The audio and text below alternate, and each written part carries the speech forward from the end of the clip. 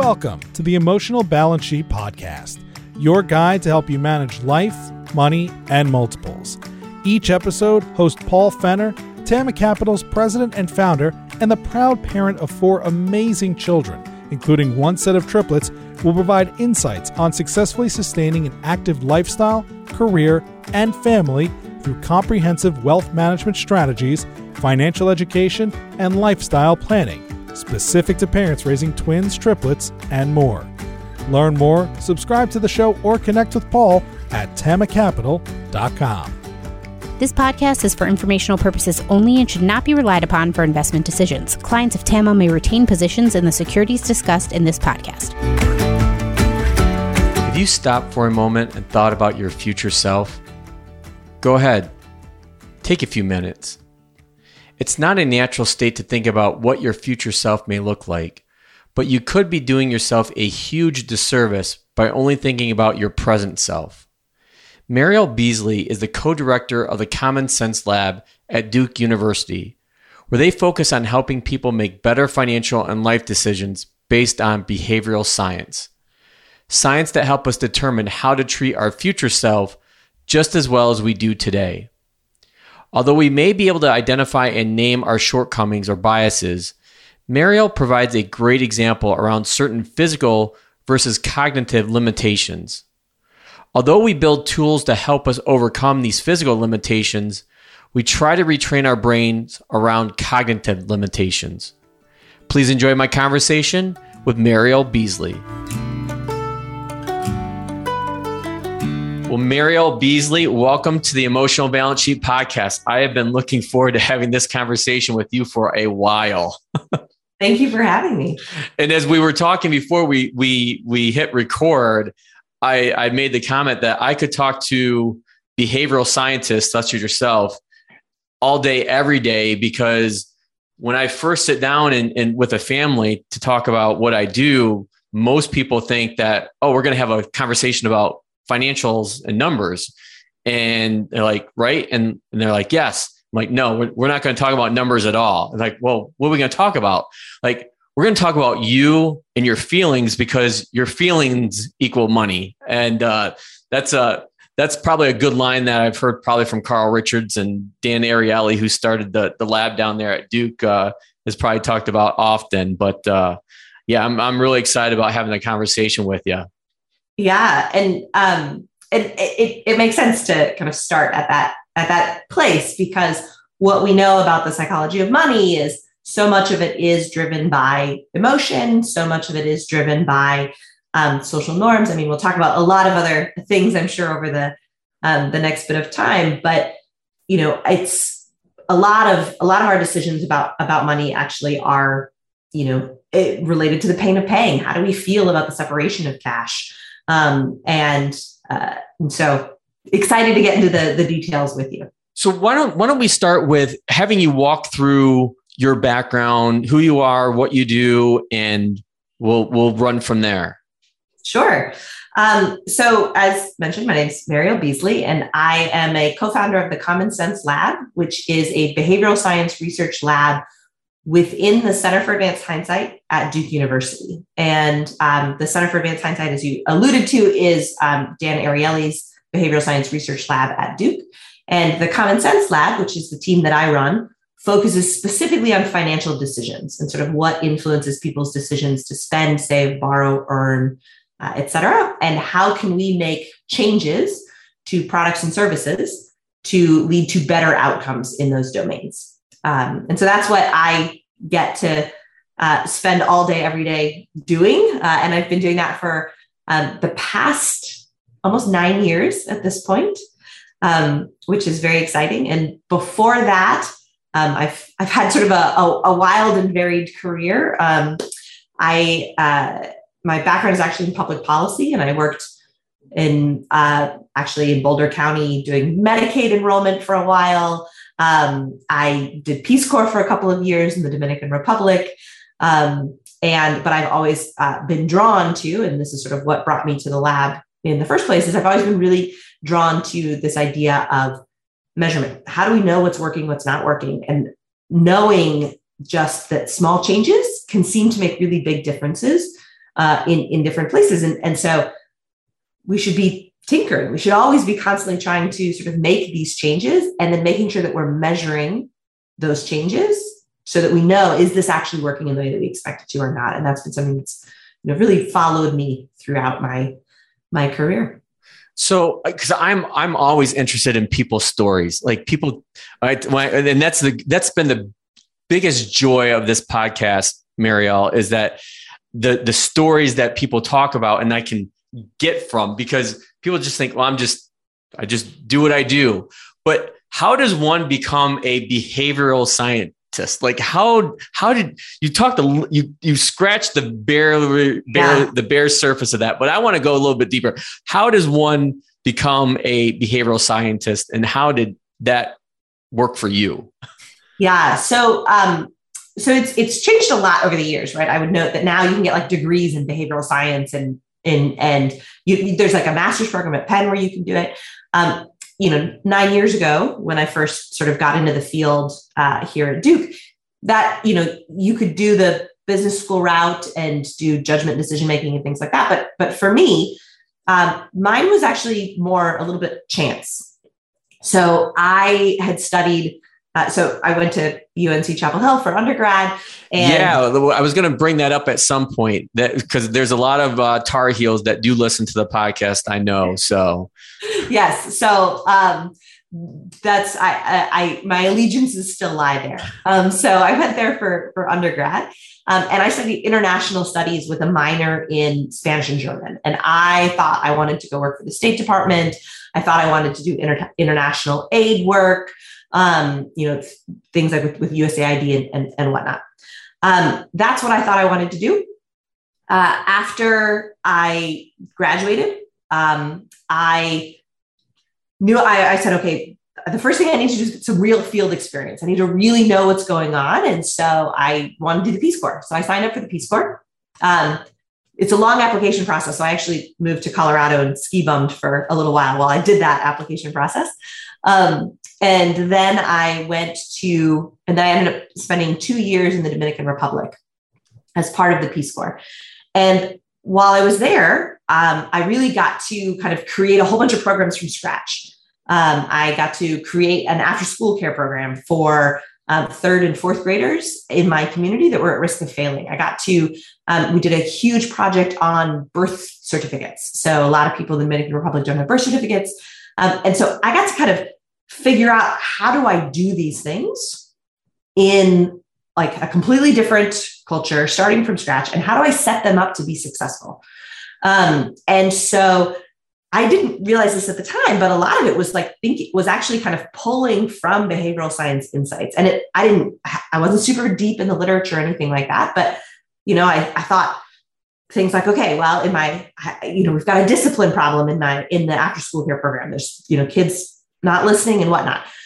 Let's do some sort of a reward system. But instead of actually starting at, where everybody starts at 0 and then they earn rewards for good behavior, let's actually have everybody start at 100%. And then they have a possibility of losing rewards and points. Now, obviously looking back at that now, I was using loss aversion, right? Which we know is more motivating for people. I didn't know that at the time, but I was like, I think this will work better.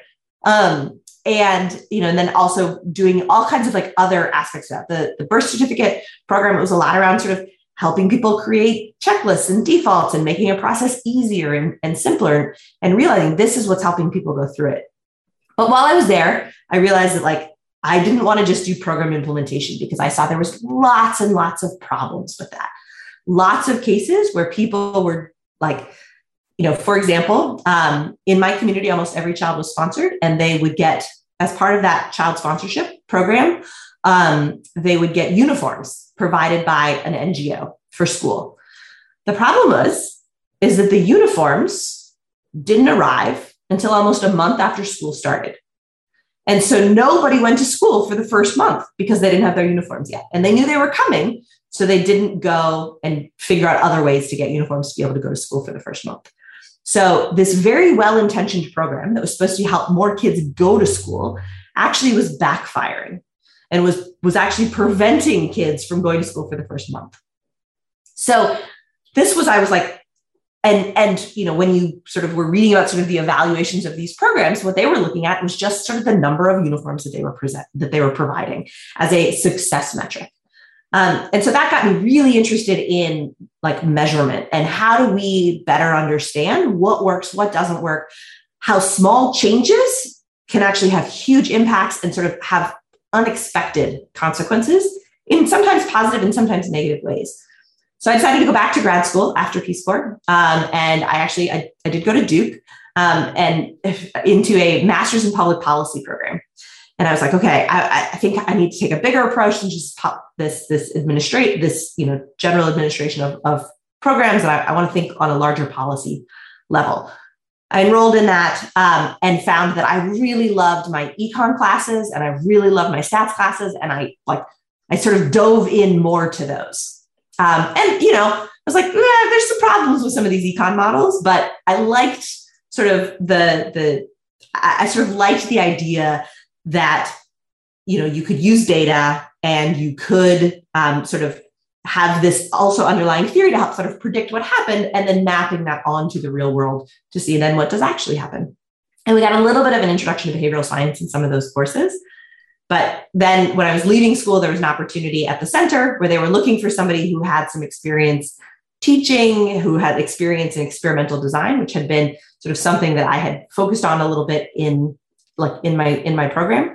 And somebody who was comfortable reading research and explaining it to lay audiences. And it all felt like this was my skill set. So I applied for the job. I had actually not read Predictably Irrational. But then which is Dan Ariely's sort of most famous book. Yes. First book, yep.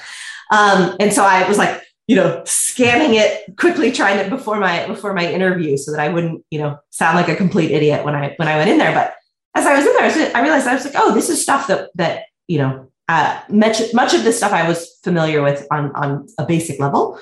And I was extremely fortunate that Dan and the center is a place that, doesn't just hire on credentials. They hire on whether or not they think you can do the job. And so I often get to joke that while I don't have a PhD, I get to act like I do. And I have a huge amount of sort of autonomy within the lab, and Dan treats me like any other, anybody else that sort of is deep in the field. And I get to just read articles all the time and think creatively about how to apply it and talk about all the cool stuff that research has demonstrated, and also conduct our own studies at the same time. So I really kind of became a behavioral scientist through doing rather than through learning. Yeah, that's really fascinating. So as we kind of transition into some of the research that I've read from you and your group and Dan, one of the things that always fascinates me about working with families is having them think about their future self versus their current self.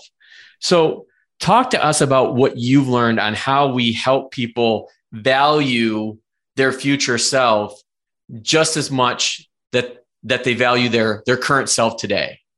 Yeah. So first of all, it's like not natural. That's kind of the first thing I want to say is that it's not natural for most people to equally value their future self as their current self.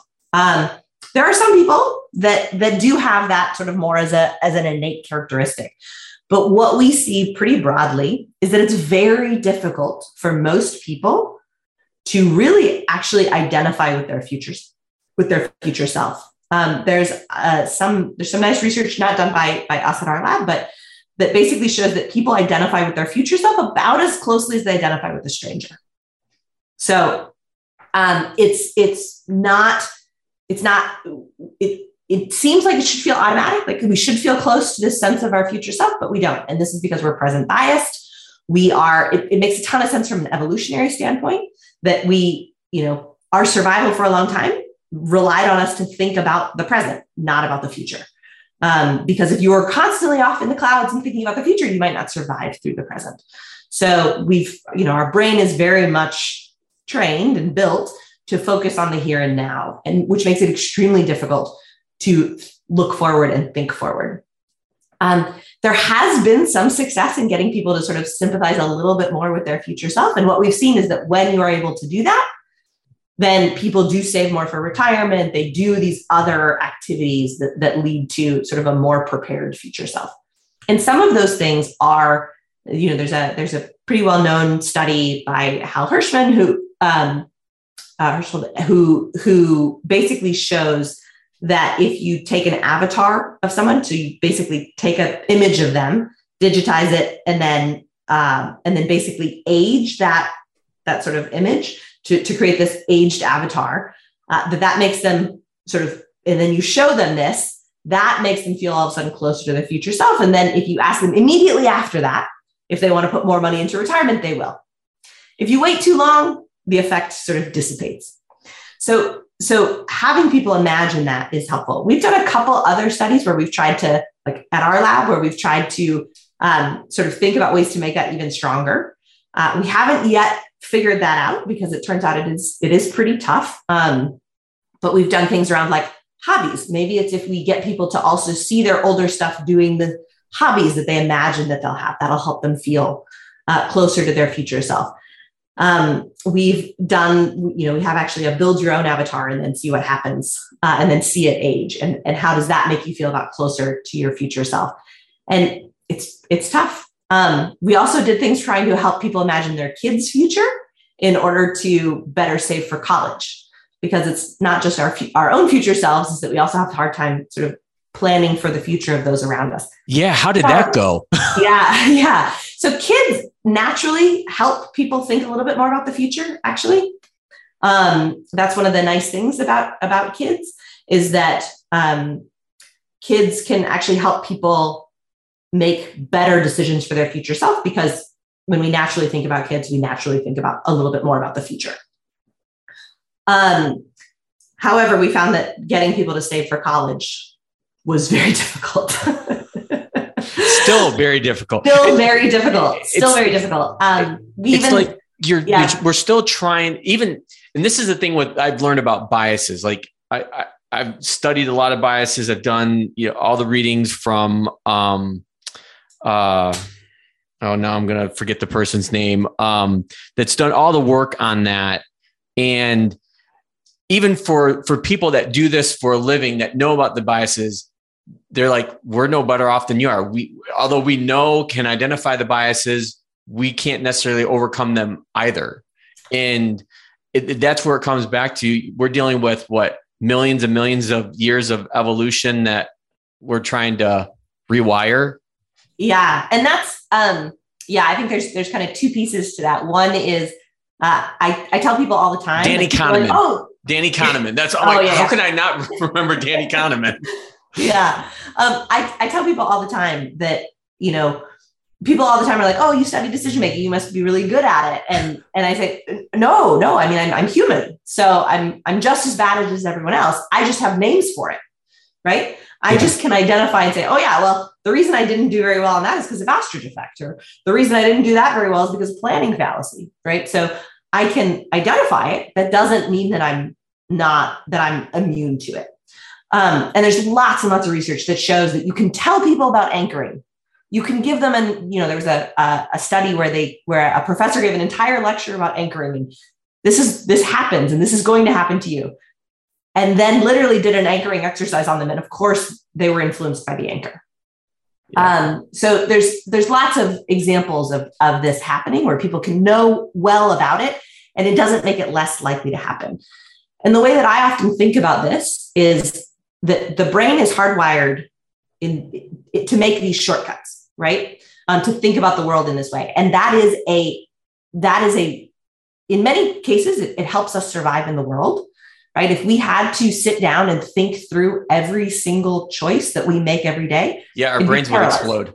Yeah. You wouldn't be able to get out of bed because you'd have to literally every time be weighing the costs and benefits of, should I get out of bed this morning? Should I turn off my alarm? What shoes should I wear? And the complexity of each of those decisions, if you're actually going to do sort of a cost benefit analysis for every single one of those, your whole day would be gone before you get to breakfast. And so in many ways, they help us survive and operate in the world and get things done and thrive as a culture. But they are also, they're also shortcomings, they're limitations. And so in the same way that we have physical limitations, this is an analogy that Dan Ariely made that really resonated with me, is that in the same way that we have physical shortcomings and limitations, we don't just try to train those out of ourselves, right? Our bodies cannot fly, right? We cannot just go outside and start flying. That is a physical limitation of human beings. So what do? We know that we can't fly. We can't just sit out there and keep trying. What we do is we build tools that allow us to fly. And it's the same way and similarly, the physical body has a limitation. It can't stand forever, right? You will collapse if you try to stand forever. So what we've done? We've built chairs. We've built sofas. We've built these tools that allow us to sort of function with these physical limitations.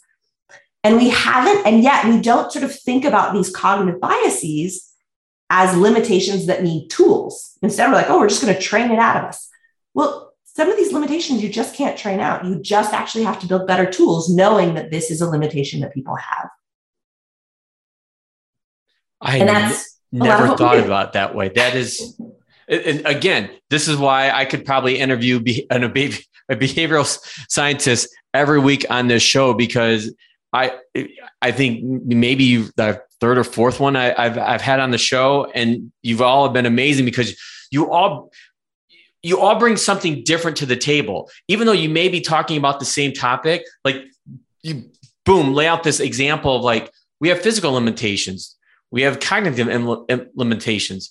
With our physical limitations, we're trying to build tools. Why don't we try to build tools for our cognitive biases as well, rather than train them out? I think that's phenomenal. Yeah. And so when we think about that, sort of applying to getting people to sort of value their future self, is, you're not going to get that limitation out, right? People are always going to sort of prioritize their current self. But what you can do is say, well, let's do things like where we automatically enroll people in retirement savings, where, we didn't have to change to get them to actually value their future self more, but we've used other tools in our toolkit, like automatic enrollment to a 401k, that now is helping them protect that future self without needing them to personally say, yes, I value my future self. Yes. Yeah.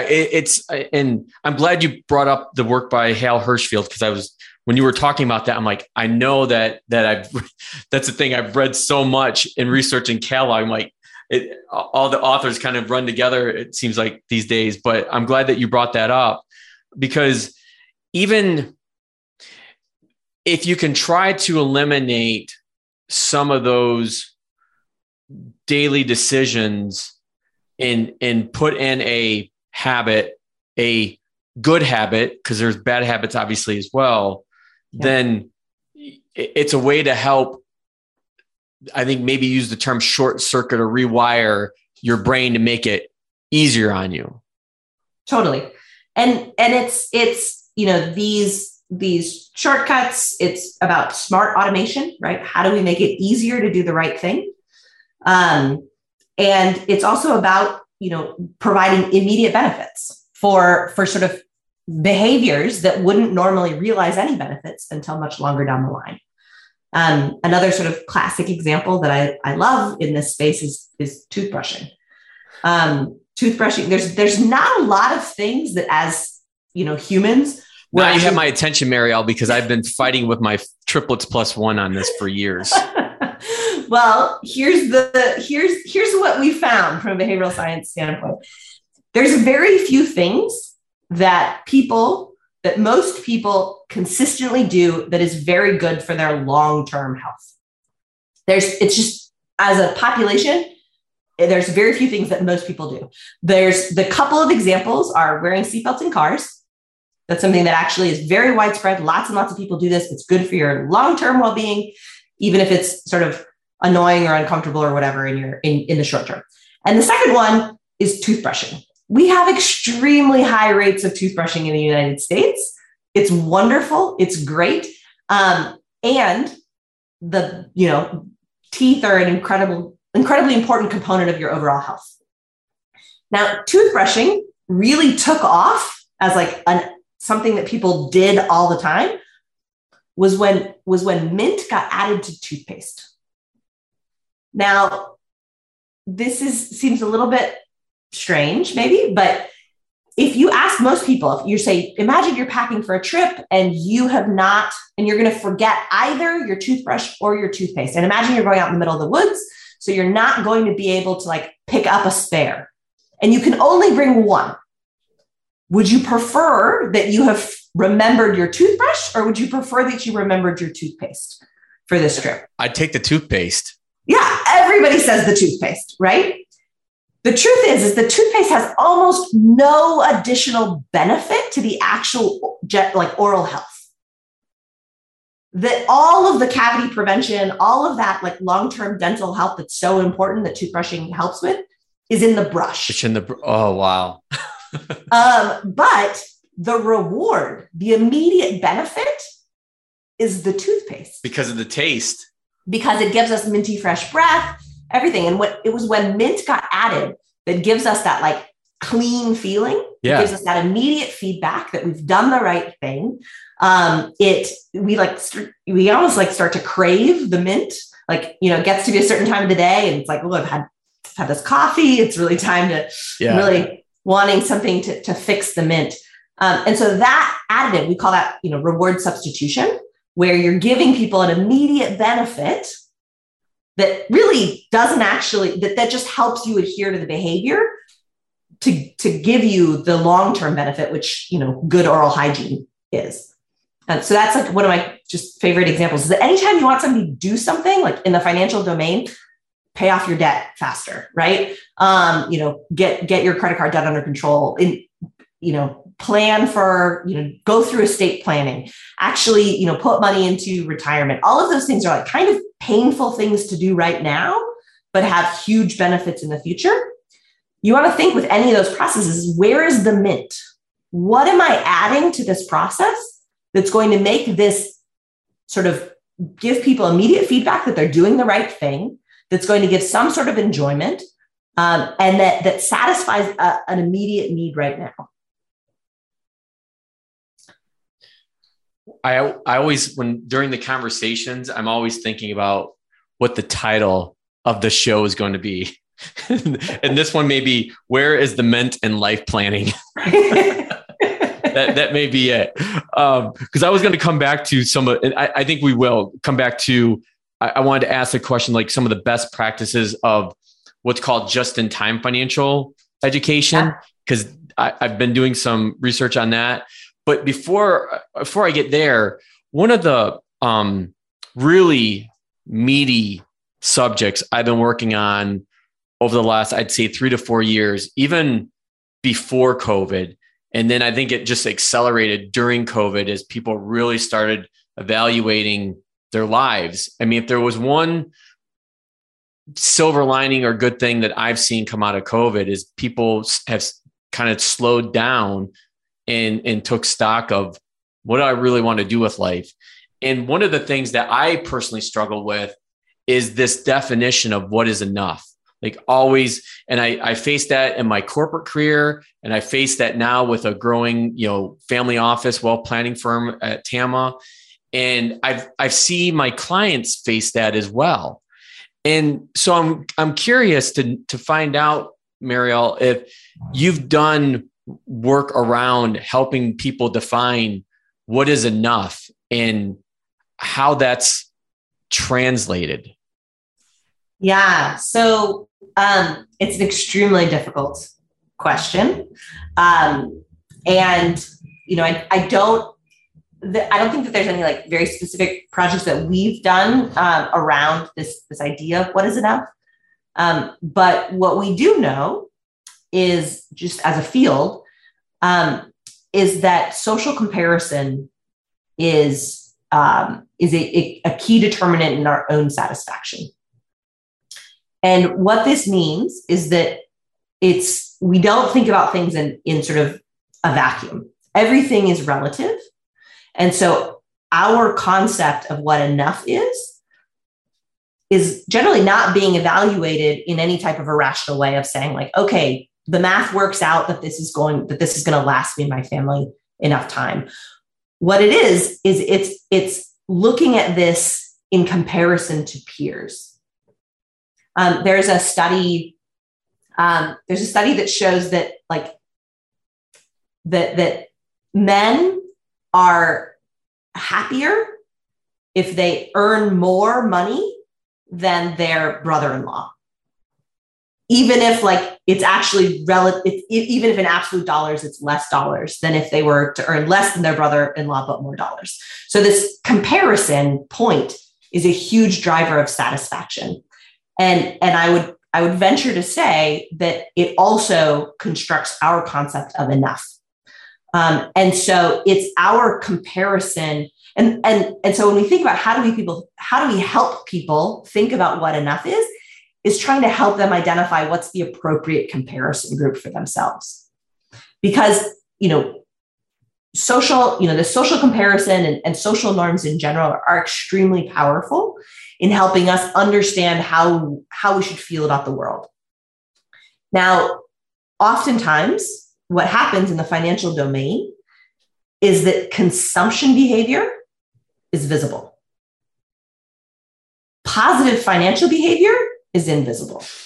I know our audience can't see me or see us, obviously, because it's a podcast, but I just gave like the biggest smile to Mariel because I'm like, oh, I know where you're going. And to be honest with you, I get this question all the time because it's the keeping up with the Joneses where the neighbor next door to you just rolls in with a brand new car and everybody in the neighborhood's asking, how in the hell did they afford that? How did they do this? And when I sit down with families for annual reviews or just, conversations, the framework of the questions kind of start with there. I'm like, how do other people do it? And especially with families. So, everybody knows I'm a family of 6. I got, me and Teresa and our triplets plus 1, but I think this is the thing that people are constantly struggling with, families, I should say. And that was before we had 8% inflation today. We're recording this in June of 2022. But it still feels like a lot of people, even though they could be making $100,000 a year, both, partners or spouses. So they have a $200,000 income, which puts them way, way in the top percentile of most Americans, but yet they feel like they're still struggling. And I think part of that is this social comparison because you have things like Facebook that's a human highlight reel of everybody's positives. And yet people don't know that they just spent that to go on that vacation, $20,000 on their credit card. They don't know that they're in $100,000 of debt, or they're not contributing anything to a 529 for their, kids or their retirement plan. To your point, people don't see that. They just see the vacation, the car, the sporting events, whatever it may be. Exactly. And that's, you exactly nailed it, right? You know what car your neighbors drive. You probably have no idea what their life insurance policy is. You probably have no idea how much money they're putting into retirement. And so essentially what happens is that all of the social cues that we get in society is consumption cues, right? It's people eating out. We don't see the people that are at home. We see the people that are eating out.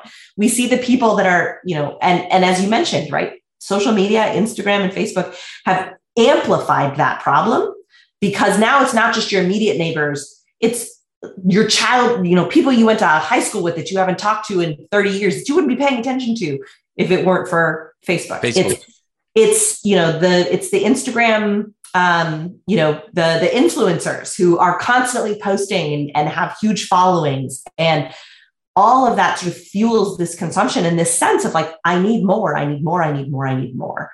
And so that's really tough. And so when we think about how do we help people think about enough, it's how do we help them identify a better comparison group? And that's actually been something that some colleagues of ours who've done some more qualitative research space in this, they actually found that many people during COVID started, rather than doing upward comparisons, they started doing downward comparisons. And so the upward comparison is sort of saying, oh, I want to aspire to be, I see all these people that are doing better than me. That's the group I want to be a part of. And so you start being like, oh, I don't have as much as them. I don't have as much as them.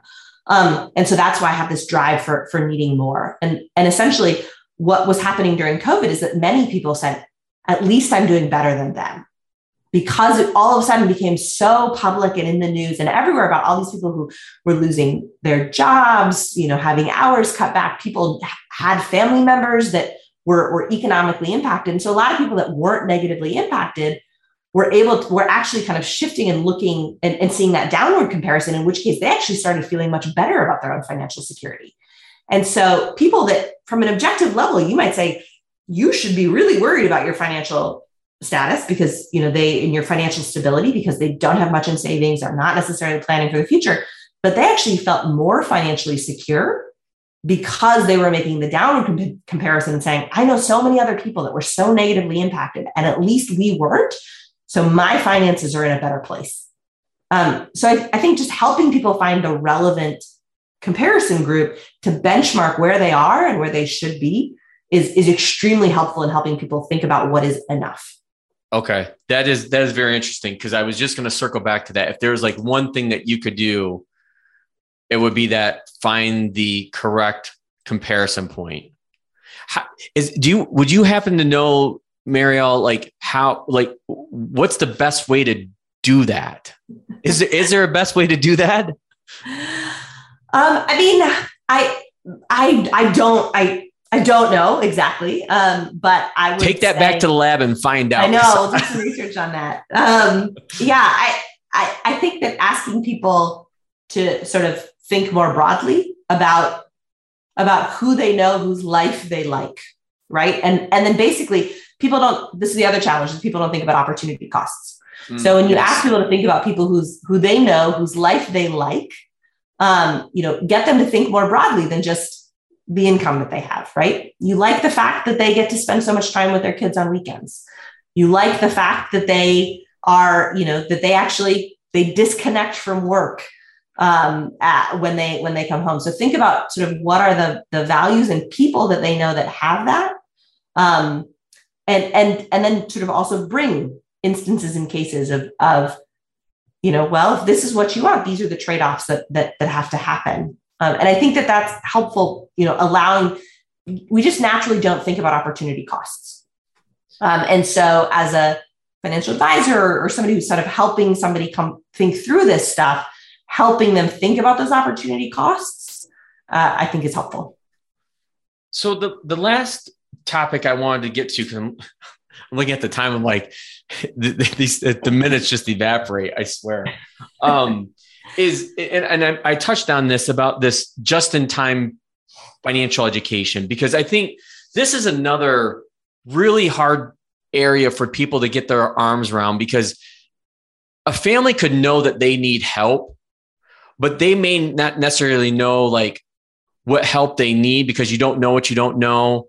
And then more importantly, who to turn to, because let's face it, Ponzi schemes get, they're in the media a lot more than good financial advice and good financial advisors are.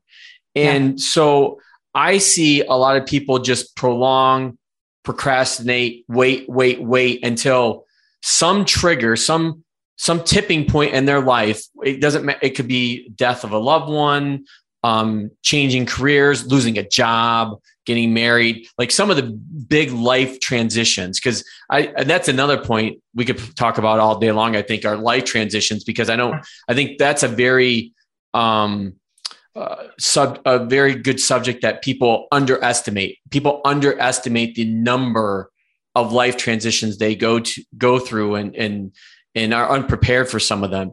And so on this financial education, I think people really struggle with finding that rather than being a procrastinator, they're becoming more active in finding what they need to in order to help potentially solve problems, but they may not even know about.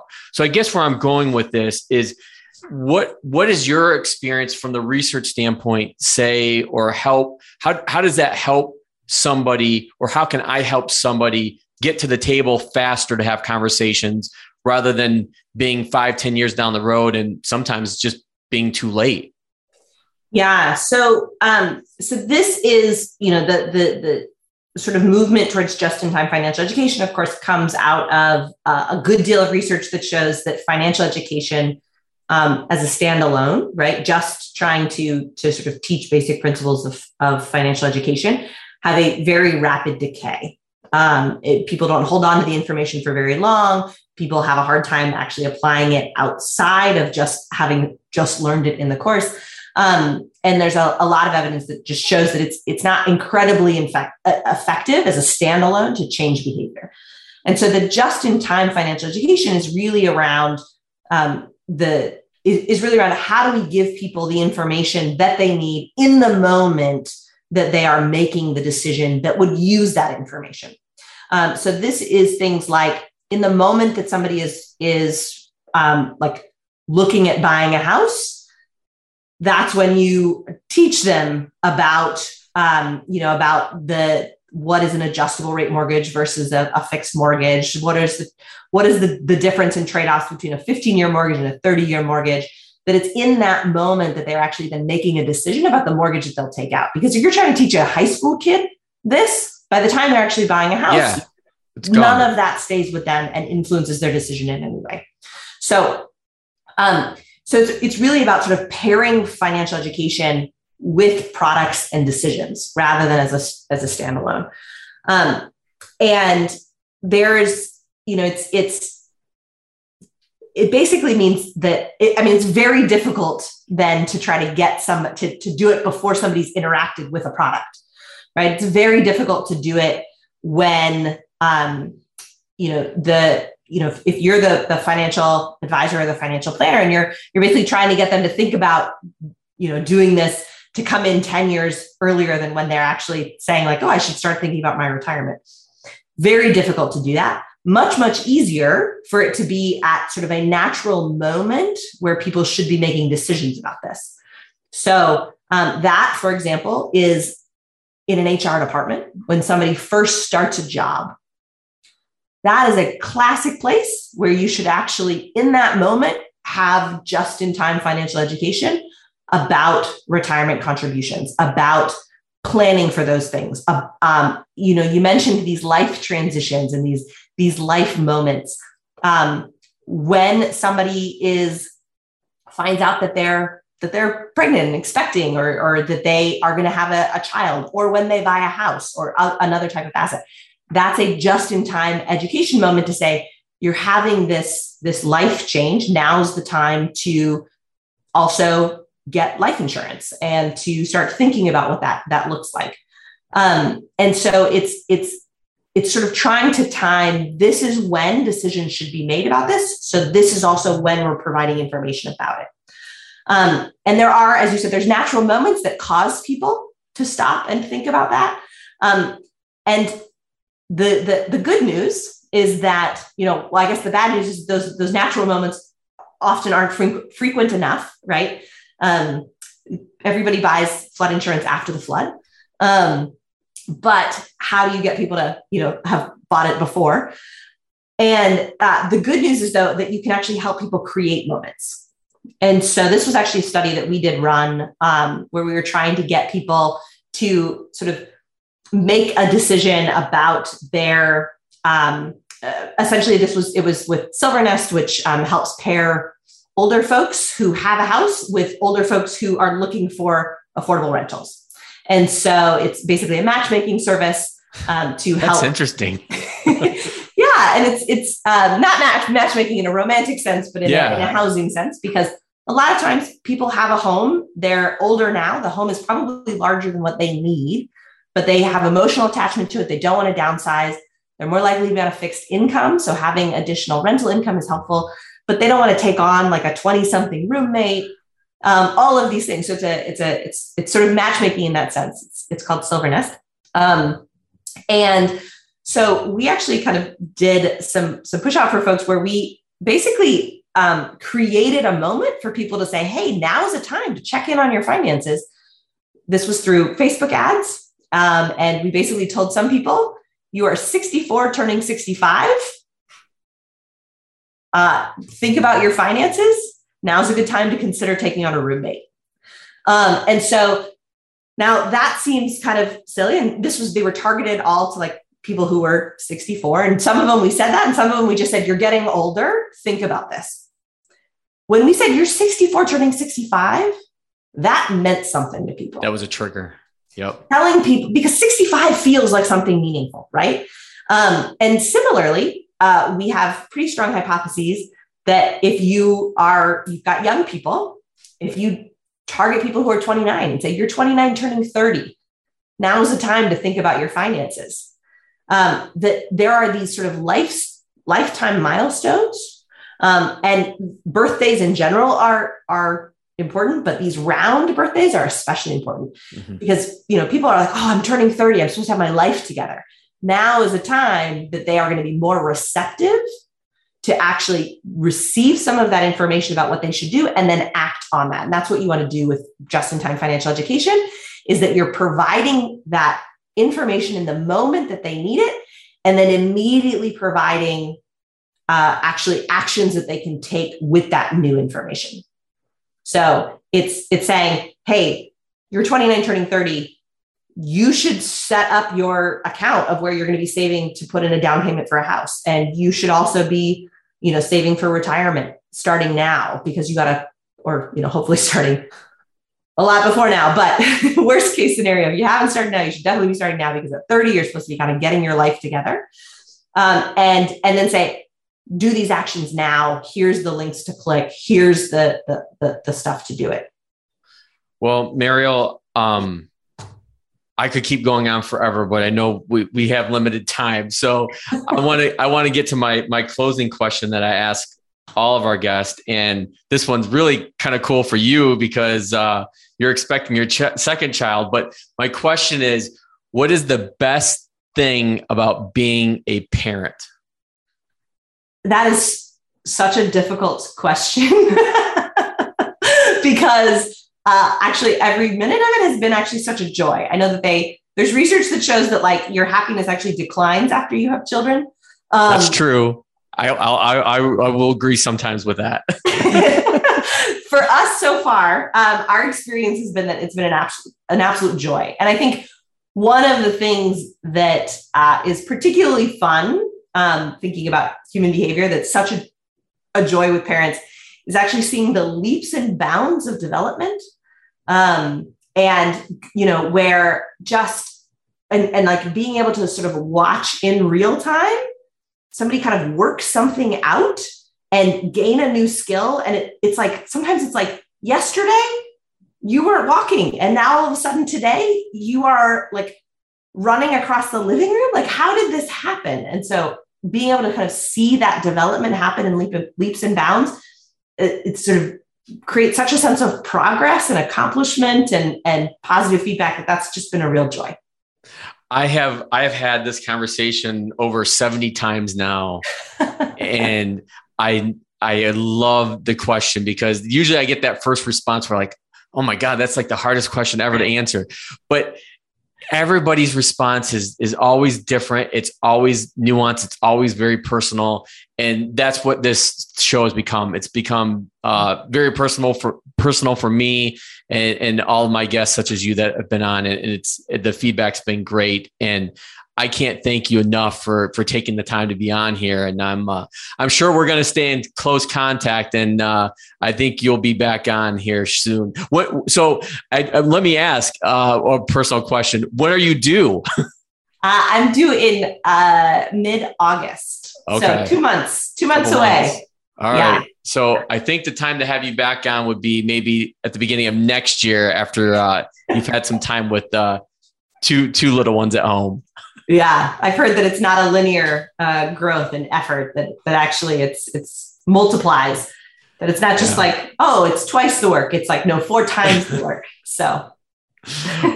Well, Mariel, thank you again for being on the Emotional Balance Sheet podcast. And we'll look forward to those conversations to come. Thanks so much, Paul. Have a great day.